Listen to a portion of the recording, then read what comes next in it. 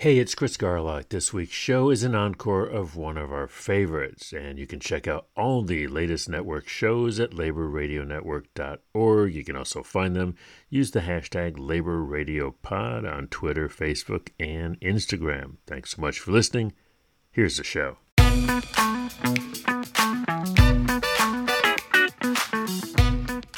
When we talk about the Million Worker March, I think one of the most important things to point out about that particular mobilization is the whole issue of the indispensability of Black workers. One of the things that is most ridiculous about the union busting industry is how much these hacks get paid. It's a lot of unionized workforces, but the mine is really one of the main sources of good paying, family sustaining jobs down there. And we want to make sure that as municipalities look at buying rock salt, that their first look has to be right here in New York and in the Northeast to make sure that these jobs continue. The next 45 minutes or so can best be described as a roller coaster ride, with me hanging frantically on the outside of the car. Were they Doric linguistic twists or just a heavy local accent? It made little difference. I struggled like an angler in a river in spate to catch just a few words. We cannot drink or eat money. The fossil fuel industry and the politicians which govern this penal colony, Australia, need to acknowledge the responsibility that we have to protect country, as we cannot continue down this destructive path. You're listening to the Labor Radio Podcast Weekly. On today's show, organizer Clarence Thomas talks with Building Bridges Radio about the mobilization leading up to the Million Workers March. On the Checkout podcast, Bob Funk discusses how Labor Lab tracks and communicates information about union busting. And winter may be a long way off, but it's not too early to think about buying rock salt, specifically American rock salt. On the Union Strong podcast, we hear about the importance of prioritizing Buy American legislation. Then, on the brand new podcast Union Days, Simon Sapper takes us on a wild ride from Glasgow's abattoir to Kew Gardens. We wrap up this week with the Solidarity Breakfast radio show from Melbourne, which this week brings us a report on speeches from a rally defending native rights in Australia. As always, you can find all these shows and, of course, the rest of the 150 shows in the Labor Radio Podcast Network at laborradionetwork.org. I'm Chris Garlock, and this is the Labor Radio Podcast Weekly. Here's the show.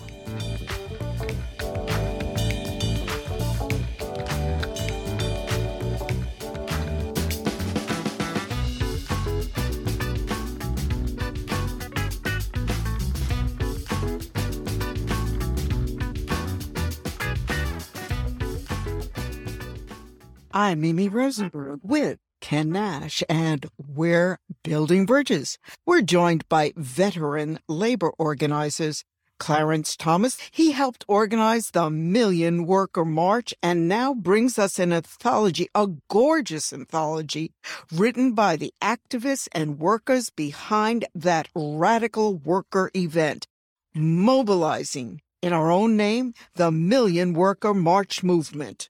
Specifically, when we talk about the Million Worker March, I think one of the most important things to point out about that particular mobilization is the whole issue of the indispensability of Black workers. Just to take the listeners back a little bit down memory lane, 2004, the Democratic Party nominated John Kerry to be its standard bearer.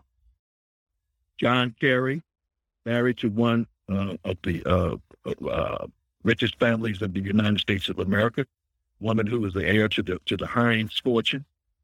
He was a pro-war candidate. He was a pro-Wall Street candidate. And so the Democratic Party was looking for the labor movement to do what it always does, and that is the grunt work, going out during the day-to-day, on-the-ground work to get support for people to vote for the Democratic Party candidate.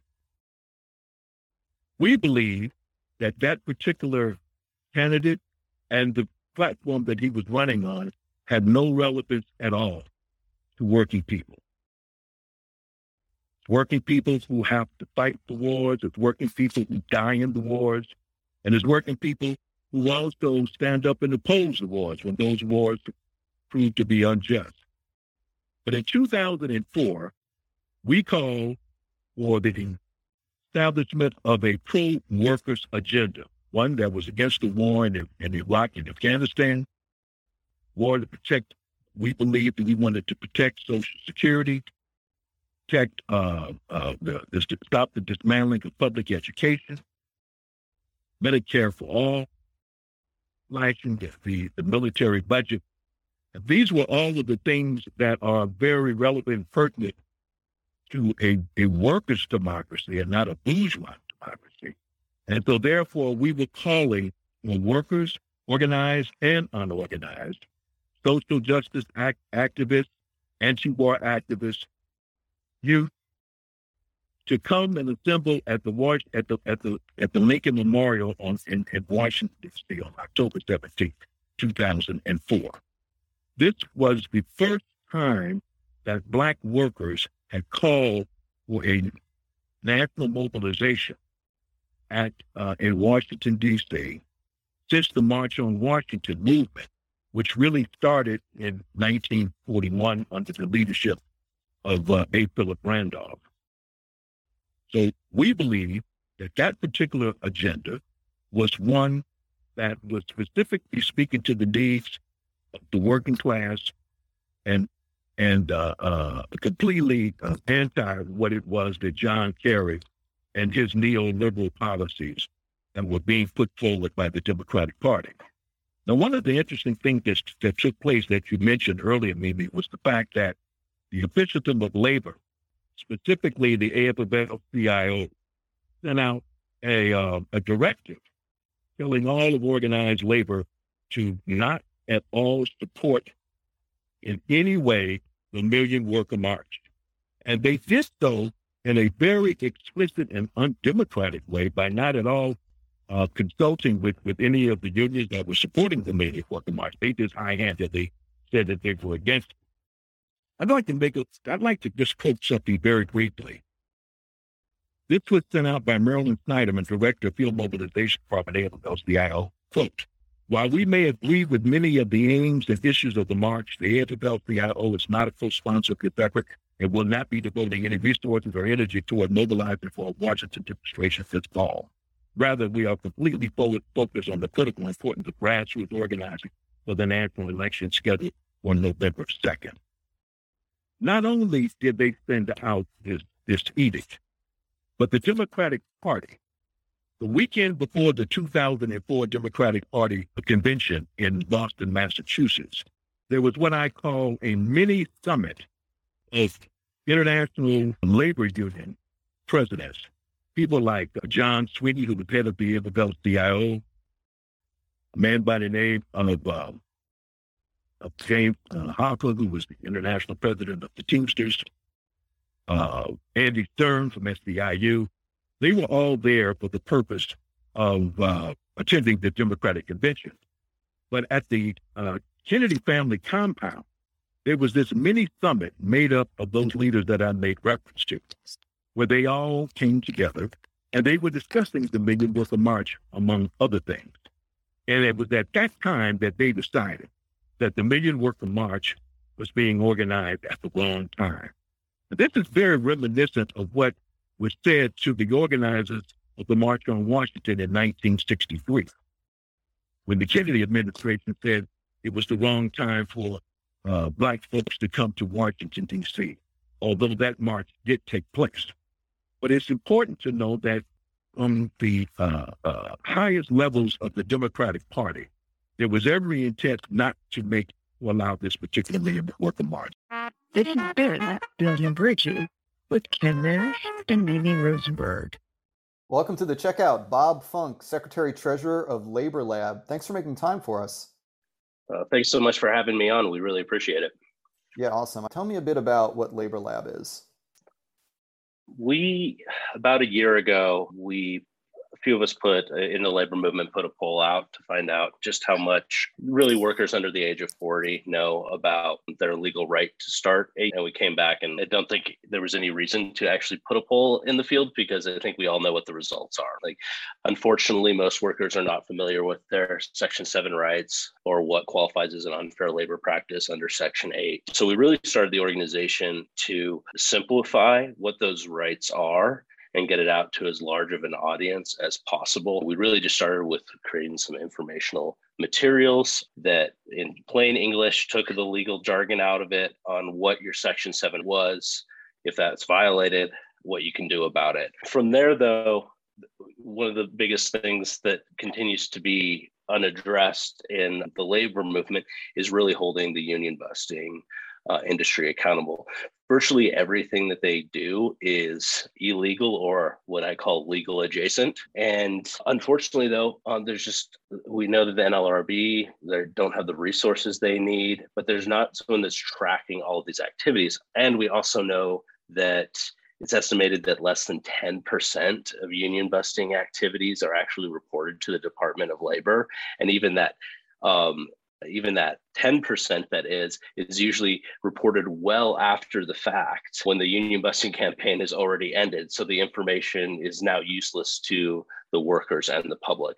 So what we're trying to do is bring more attention to the tactics of the union busting industry, tracking them where they're active, and then trying to hold them accountable for breaking the rules or even bending them. Let's talk about the union busting industry, because when I talk to some of these younger folks who are organizing these days, or they attempted to organize and were defeated, they notice a lot of similarities in the rhetoric of employers and the threats and the sort of passive aggressive, and then also some of the organizations that employers retain to work with them. So you, with Labor Lab, you do some really interesting work tracking this sector. And why don't you tell us a little bit in a general sense and maybe some specific examples as well? Sure. Yeah. To your first point, one of the things that is most ridiculous about the union busting industry is how much these hacks get paid. They get paid a lot of money and it's a cookie cutter industry. They come in, they do the exact same thing in every workplace, which makes it really ironic that part of their messaging is, we're a unique workplace, we're a family. But all of our talking points are going to be exactly the same as the talking points at the last union busting campaign, because we're using the same union busters and they're all con artists. Not only are they bullies that intimidate workers, they also con employers into thinking that they're some kinds of geniuses. They're not. It is a very simple playbook. John Reynolds, who is a guy that was organizing No Evil Foods. Oh, yes, of course. He put together a video for us that we posted on our blog, The Steward. It's just amazing. And it puts the infamous REI podcast side by side with the exactly. Just one of the more ridiculous things I've ever listened to. But he put that speech next to the speech that they were given at No Evil Foods. And identical. Words slightly changed, but it's the exact same script. And different union busters hired to advise them. It's a ridiculous industry. And that's why I feel union organizers see the same tactics everywhere. It's the same thing. So that's part of what we're doing. Actually, one of our most accessed parts of our website is union busting tactics. And that's really exciting because we're just seeing it grow and grow, the amount of traffic we're getting to it, which means that people are interested in learning about what these tactics are. What we know is that this industry is, the second part of your question, this industry isn't that big. It's huge in terms of the amount of money it makes. It's obscene. We spent a lot of time in 2021 building an extensive directory of union busting firms and consultants. And if you go to our website and you go to the union busting industry watch list, you can see a list of all of them. Why this is useful is there's actually an organizing drive happening in New Hampshire at a hospital, and a worker that was paying a lot of attention to it was trying to point out that their employers had brought in a union buster, and some of the fellow employees didn't believe that. Like, where's the proof? Well, then they reached out to us. They got our list and said, "Oh yeah, Katie Lev." I'm like, "Oh yeah, we know her very well, but she's on the list." And just being able to show that, like, they have hired someone whose job is to disempower you. Awesome, Bob. Thanks so much for making time to be on the checkout. Thank you so much. For the New York State AFL-CIO, I'm Darcy Wells, and this is Union Strong. We are Union Strong. We are Union Strong. We are Union strong. Union Strong.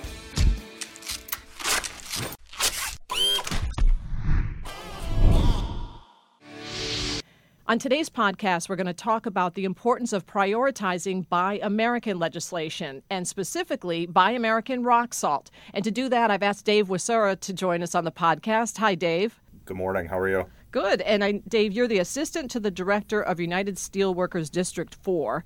So explain to us, steelworkers and in District 4, what does District 4 encompass, and your members as steelworkers, what do they do? Yeah, I'd be happy to, and thanks for the opportunity for being on. United Steelworkers District 4 encompasses the whole Northeast. We have 9 states, New York being the obvious one, where our district headquarters are in Buffalo, and then New Jersey, Delaware, and the New England states, and we are also lucky enough to have Puerto Rico as part of our district as well. And for the purposes of our discussion, so we're talking about rock salt. And so rock salt is what we use on our roads and bridges, right, to keep them safe, keep all of us safe on the roads and bridges. Are there other uses for rock salt other than that? That's the primary use for the rock salt we're talking about with the Buy American legislation in New York. We make it, we take it out of the ground right in New York State. It gets used in most municipalities across the state, but we want to ensure that everywhere that it can be, that it should be, just to protect the American jobs. So where are these rock salt mines in New York State? The primary one that we represent is down in Livingston County in the Geneseo area. We have roughly 250 to 300 members there that work underground, pulling the salt out of the mine for us. So when you talk about, so we've got, local governments, our state government using the rock salt for the roads and the bridges. Do we get most of the rock salt that we use in New York State from here in New York State, or do we get it elsewhere? We currently do. A bad winter for the rock salt business is actually a good winter for the way we think of it, right? A light winter, not much snow, not much need for it, not much icing, and you get a little bit of a backlog. And what we find is companies from overseas will actually load up and dump their salt here. A lot of times up until recently, skirting environmental regulations, letting the salt sit, bringing it in through Canada sometimes, and really undercutting the price, which ends up hurting, obviously, our workers. So when we talk about Buy American rock salt, what would this legislation do exactly? It would really give preference for salt made here in the United States, not only in New York, obviously that's the primary target, but to ensure that we keep as many people working as we possibly can. That's the goal. Look, you get down in the Livingston County and you look at job opportunities there, it's a lot of unionized workforces, but the mine is really one of the main sources of good paying, family sustaining jobs down there. And we want to make sure that as municipalities look at, in a cost competitive way, buying rock salt, that their first look has to be right here in New York and in the Northeast to make sure that these jobs continue. Okay, good. And then if for some reason you can't just get it right from here in New York State, it would at least stay within the United States so that we don't have it coming in from other countries. Correct, yeah, and that's the big fear, right? That was the fear that we had 5 years ago with American-made steel and iron and roads and bridges, and making sure that other countries can't dump it in the United States and undercut our workers. A lot of times these companies are government-owned, they're government-subsidized, and they're selling it actually at a loss to try and drive the American workforce out of the market. And, we have a history of ensuring that doesn't happen. Where does the legislation stand right now? There's only a few days left, really, in this session. Yeah, we're coming down to the wire. It's in the Assembly now. We're still very optimistic that it's going to pass. I think there's a lot of members of the Assembly who get this, who see how important this is. We're very hopeful that by the end of the session we do get a bill and we get it to the governor to sign. All right, Dave, thank you for your time. Dave Wasser, Assistant to the Director of United Steelworkers District 4. We appreciate all that you do, and we're going to do everything we can as well to help get this Buy American legislation passed. Thank you. Thanks so much for the opportunity. My pleasure. This has been a production of the New York State AFL-CIO. Our president is Mario Salento. Our secretary-treasurer is Terry Melvin. We're a federation of 3,000 unions representing 2.5 million union members, retirees, and their families, with one goal: to raise the standard of living and quality of life of all working people. We keep New York State unions strong by fighting for better wages, better benefits, and better working conditions. For more information on the labor movement in New York, visit nysaflcio.org. Until next time, stay union and stay strong. This is Union Days. Stories from a union scrapbook.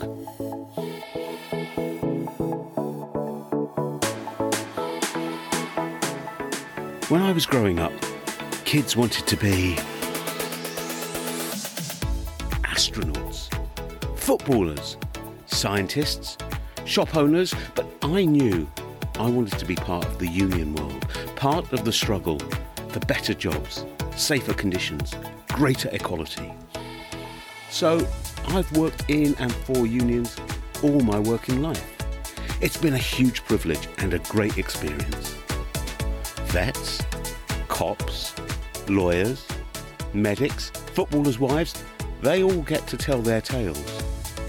Now it's the turn of a union rep to open the scrapbook of stories. The people, places, scraps and scrapes, heroes and villains, tall tales and low blows. It's the stuff of life itself, and I can't wait to share these stories with you. Who knows? You might see yourself in some of them. In fact, you probably will, though we have changed some names and other details. Let's get started. My first proper job in the trade union movement was for the union representing specialists in the civil service. I was a negotiations officer. My boss was an assistant secretary, Joe. It's November 1986. The biggest unit on my patch was the Meat and Livestock Commission. This existed primarily to assess and apply an EU subsidy on livestock grown and slaughtered in the UK. Organisationally, it was part of the huge range of interests under the umbrella of the Ministry of Agriculture, Fisheries and Food, MAF. Frankly, as a lifelong city boy, I couldn't have been more out of my depth. But one of the joys of representing specialists, especially those who have made a career out of their particular niche, is that you do get to meet people, see things and go places that you just wouldn't normally. It's all life-affirming and positive. It is, honestly.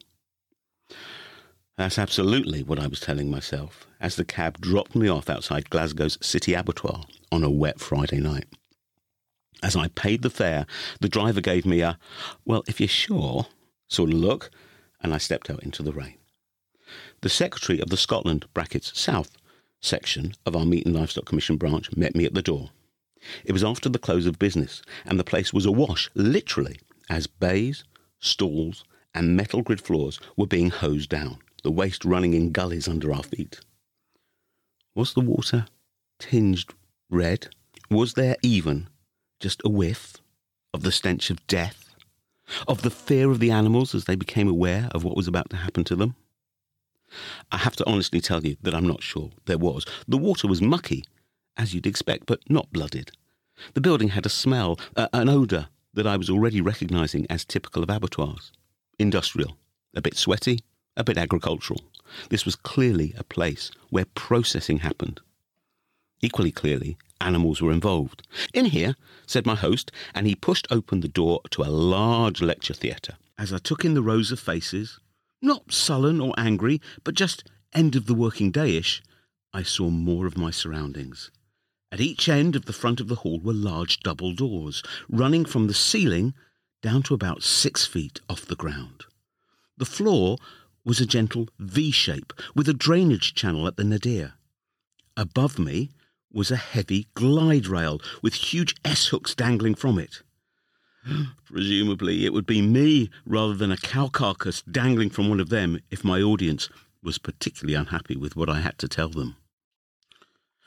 I felt pretty dwarfed by my surroundings, and when we started talking, the mixture of Glaswegian accents and the echo of the room just added to the air of unreality. I explained the pay deal, which would unify pay scales for many different grades across government departments and quasi-independent outfits like the Meat and Livestock Commission. It was essentially good news. Unlike the previous year, before I'd arrived in the job, they didn't have to go on strike to get more money. Questions were about pay progression, assimilation to the new scale, when and how all of this would be agreed and implemented. The next day, the night before, still felt surreal. I caught the early morning train up to Aberdeen for the same discussion with the Scotland (North) section. Their members were gathered in an immediately more familiar surroundings than their southern counterparts had been the night before. They were in the upstairs room of a city centre pub, and they clearly understood me. I explained the pay deal, assimilation to the new scale, pay on promotion, key dates, and so on. And then it was open to questions and views from the floor. The next 45 minutes or so can best be described as a roller coaster ride, with me hanging frantically on the outside of the car. Were they Doric linguistic twists or just a heavy local accent? It made little difference. I struggled like an angler in a river in spate to catch just a few words, something that made sense of the rest, something to unlock what was being said. I exaggerate, of course, but really not by much. What I heard varied from speaker to speaker. Got this now? I rashly thought to myself after one contribution that I understood more of than eluded me, only to have my incautious confidence dashed by the next man to speak. One colleague made a very well-received point, emphasising his views with short, precise hand gestures. His peers and colleagues nodded and harumphed in guttural agreement. I didn't have a clue. It's always a great privilege of my work to have been able to talk to so many people on their own turf. That meeting in Aberdeen showed that not only that range, but also that so many other things can go into making people feel welcomed, or uncomfortable for that matter. My Doric ear was clearly out that day, but I couldn't have been met with more friendliness.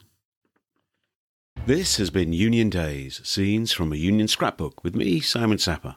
Music is by Scott Holmes, production by Makes You Think. Subscribe, rate and review on the podcast platform of your choice. You can email the show at info@makesyouthink.com. Thanks for listening. You're listening to a 3CR podcast created in the studios of independent community radio station 3CR in Melbourne, Australia. For more information, go to allthews.3cr.org.au. And a very warm welcome back to Solidarity Breakfast. A left response to the major developments in capitalism. What they trade in is not wheat. They trade in famine. A little dose of revolutionary optimism. I think it's really important to express solidarity globally. It really is a deal by corporations, for corporations. The union forever defending our rights. Down with the black leg. If you think the ABC's left wing, don't listen to this program. Solidarity Breakfast, 7:30 to 9 a.m. Saturdays, 3CR 8:55 a.m, streaming and 3CR digital, podcast or audio on demand. And of course, the website solidaritybreakfast.org.au. Solidarity forever! Good morning, everybody. Annie here for Solidarity Breakfast, 3CR Breakfast on Saturday. First up, we're going to revisit the Gomeroi fight for their lands against Santos. As the LNP kick the door as they go out, they've been, of course, opening the doors for more gas drilling, fracking, that sort of stuff in the oldest continent in the world that is so fragile in terms of environment that these, if you're a religious person, you'd say they were committing a sin against the country. But anyway, the Gomeroi have been fighting, and I've got a little report outside the Native Title Tribunal in Phillip Street, Sydney, and it was sent to us by the wonderful Vivian from the Climate Action Show. This was taken outside the Native Title Tribunal on the 8th of April. There have been important times in Australian history when the First Nations people on the ground have said, this is sacred land, we don't want it dug up. And it has been trade unions together, standing together and say, if the real owners of the land say no, we will not work on this project. We will not lift a finger on this project. I'm talking about Nook and Bar. I'm talking about the uranium mining policy that stopped Mary Kathleen and other uranium mines where workers actually stopped work to stop those uranium mines. Wharfies stopped work to block the shipment of uranium. That is the power we need to build, comrades. That is the power we need to build. And we have a statement that we're all promoting together. You can go on the website gomeroi.org. That means Gomeroi Strong. And I'll just read a little bit from it for you. It says, instead of gas-fired dispossession, we urgently need to be strengthening First Nations rights and investing heavily in a just transition away from fossil fuels with large-scale employment in renewable energy and sustainable development. This project cannot be allowed to proceed. And if the Native Title Tribunal will not defend Gomeroi rights, then we pledge to support a fight that will stop Santos, Moreton and Perrottet on the ground. That's the commitment we make. And we now have, as endorsements to this statement, all of the education unions here in New South Wales, the teachers, the NTU, my union, right? We have the Electrical Trades Union have endorsed that statement. The Construction Division from the CFMEU have endorsed that statement. The Maritime Union have endorsed that statement. The United Workers Union have endorsed that statement. Amnesty International have now endorsed that statement. Human Rights Law Resource Centre and many other human rights organisations. So we are growing in power. We are growing in power, and if Santos think they're going to get away with this, they have another thing coming. Our next speaker, a young Gomeroi woman, there's a youth group, Gamilaroi Next Generation, that have really put this on the map. The first time I really realised how serious this issue was when they called a demonstration here in Sydney after the initial approval, and it's been wonderful to see the resistance continuing to come from young people. So Tallulah Brown has a statement to read for us today. Thank you.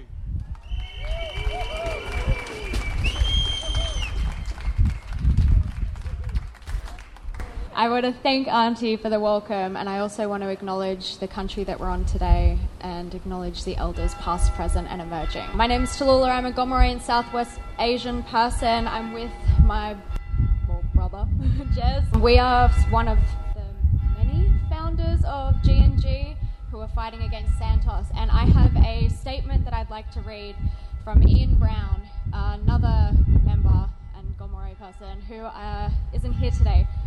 So I'm going to read this statement out for you. Yama. Firstly, I'd like to acknowledge country from Gomeroi to Gadigal and thank the Gadigal mob for allowing us to hold this rally today. I pay my respects to the old people who have cared for this land since the first sunrise. I pay my respect to our elders, both past and present, knowing that without their strength and knowledge, we would be weakened in our defence of country. Santos are utilising the legal systems to do exactly what it was meant to do, further dispossess First Nations mob.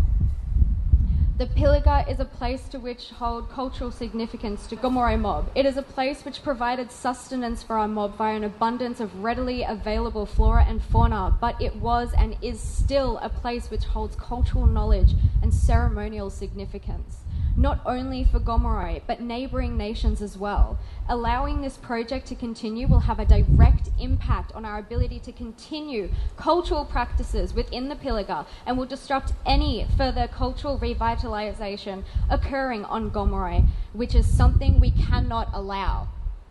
This project also runs the risk of contaminating our Great Artesian Basin, one of the largest underground freshwater sources in the world, which provides a number of communities throughout New South Wales, Queensland, South Australia and the Northern Territory with fresh water. Water is a part of country, therefore we have the obligation to protect it. We cannot drink or eat money. The fossil fuel industry and the politicians which govern this penal colony, Australia, need to acknowledge the responsibility that we have to protect country, as we cannot continue down this destructive path. So we need all nations to come together and support us Gomeroi in this campaign. Gomeroi have said no. As traditional owners have said, We do not want the Narrabri gas project on our country. So now it's time for Santos to yane and to get the hell off our country. Yalu. You've been listening to a 3CR podcast produced in the studios of independent community radio station 3CR in Melbourne, Australia. For more information, go to allthews.3cr.org.au.